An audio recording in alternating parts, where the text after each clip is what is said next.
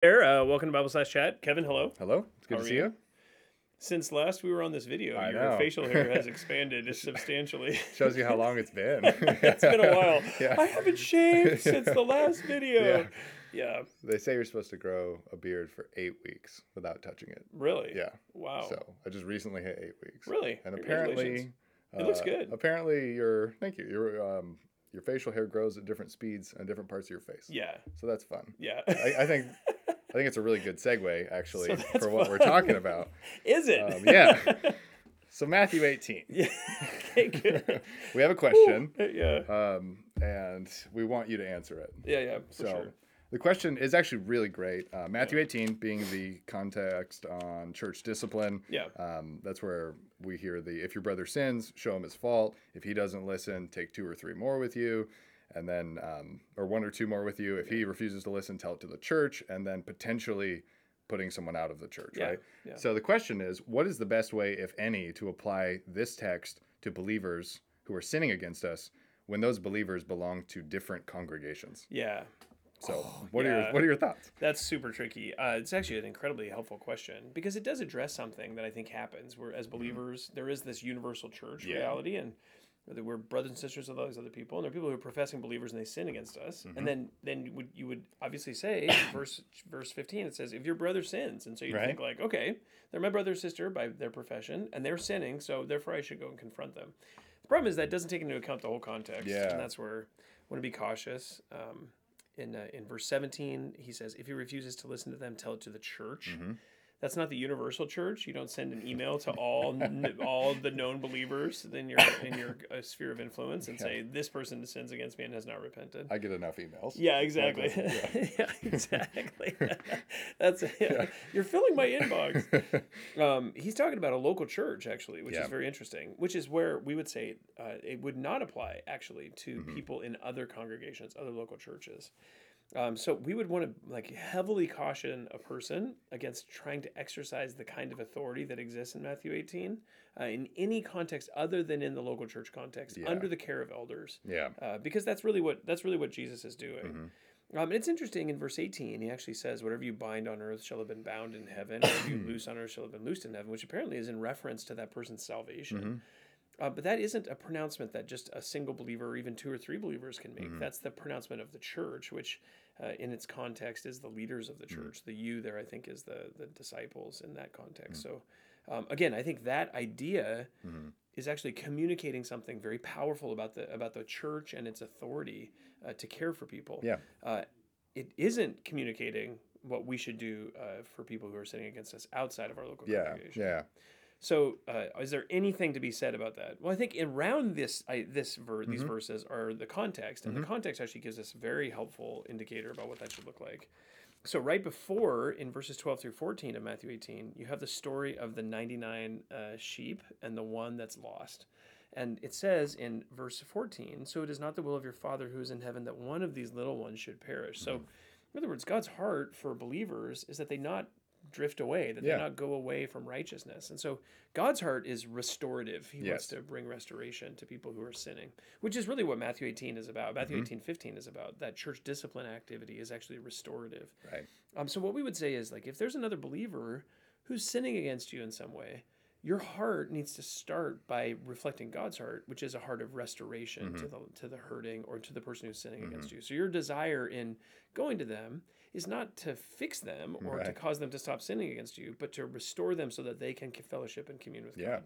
So that's the first piece, is that there is a principle there about how that works. There is the principle of speaking to that brother or sister in Matthew 18:15. So I think it's good to just speak to them and say and share that.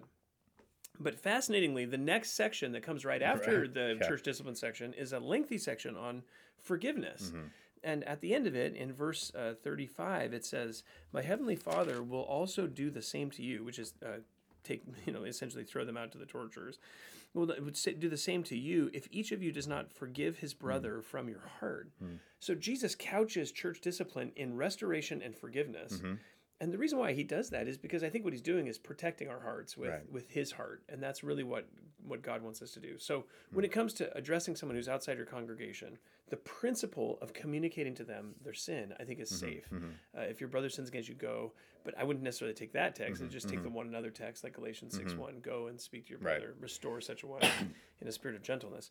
But in that context, it should come from a heart that desires to restore them because you love them. Yes. In the same way that your Father in heaven loves you, and with a heart that's already forgiven them. Before you go and do that, if you're seeking to correct behavior, you can't do that and walk in the Spirit if you're not doing that with forgiveness already in your heart as part of that component.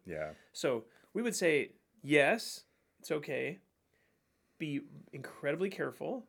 Have a heart of love for them, the love of the Father toward you, which is a heart of unconditional love, so that you don't have a grudge against them. You're not angry at them in any way. And have already forgiven them, so that when you go and speak to them, it would be done in a spirit of mercy and tenderness. Yeah, that's so good. I think helping us see, it's more Galatians 6 than Matthew 18. Totally. Because of the structural components of churches and church governments. And that's the context. But then, just to read Galatians 6:1 for the reminder, it says, brothers, even if anyone is caught in any transgression, you who are spiritual, restore such a one in a spirit of gentleness, looking to yourself, so that you too will not be tempted. And so it's like, if you're not being spiritual, walking in the Spirit, being gentle, you're not qualified to, totally. There's something else has to happen first. But I love it because it says, like, if anyone's caught in a transgression, even that language helps get our mind to the idea of, like, this person's not the devil, right? Like, they're caught, you know, so, like, let's help them. And it's that restoration context. Even he used the word, right? Restore such a one, the spirit of gentleness. And when you say that, what you say about the Spirit there, if you're walking in the Spirit, the first fruit of the Spirit is love. Like, so do you love that person?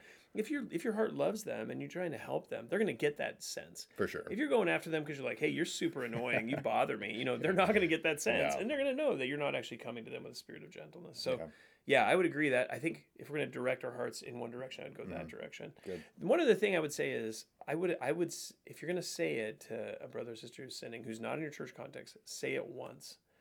You only get to shoot that bullet once. So just tell them the truth, be as firm and as clear as you possibly can, and then leave it. If they listen to you, great. If they don't say it again. You just don't have the authority to do that. So your heart should be like, hey, I want to share this with you because I love you. I've already forgiven you. There's nothing in my heart against you, but this is an issue that I see in your life. Here. What they do with it, that's between them and the Lord. And their local church leaders, their local church elders should be taking care of them in the same way. Put a pebble in their shoe. Yeah, exactly. That's really it. Good. Well, thank you. That's very helpful. Hopefully that's helpful for you. That's an excellent question. Very complex. It deals with a lot of relationship issues that can come up among believers, true brothers and sisters in Christ. So hope that's helpful for you. If you have any other questions about this or any other topic, you could always email us at info@faithbibleoc.org. Kevin, thank you so much. Thank you. I like the beard. Thank you. Yeah. You should get one. Yeah, no. I can't even. I have like patches that don't grow at all. It's really bad. Give it 8 weeks. Give it 8 weeks, and it'll still look like a cow pasture. One way to find out. Exactly. Anyway, hope that's helpful. We'll see you next time.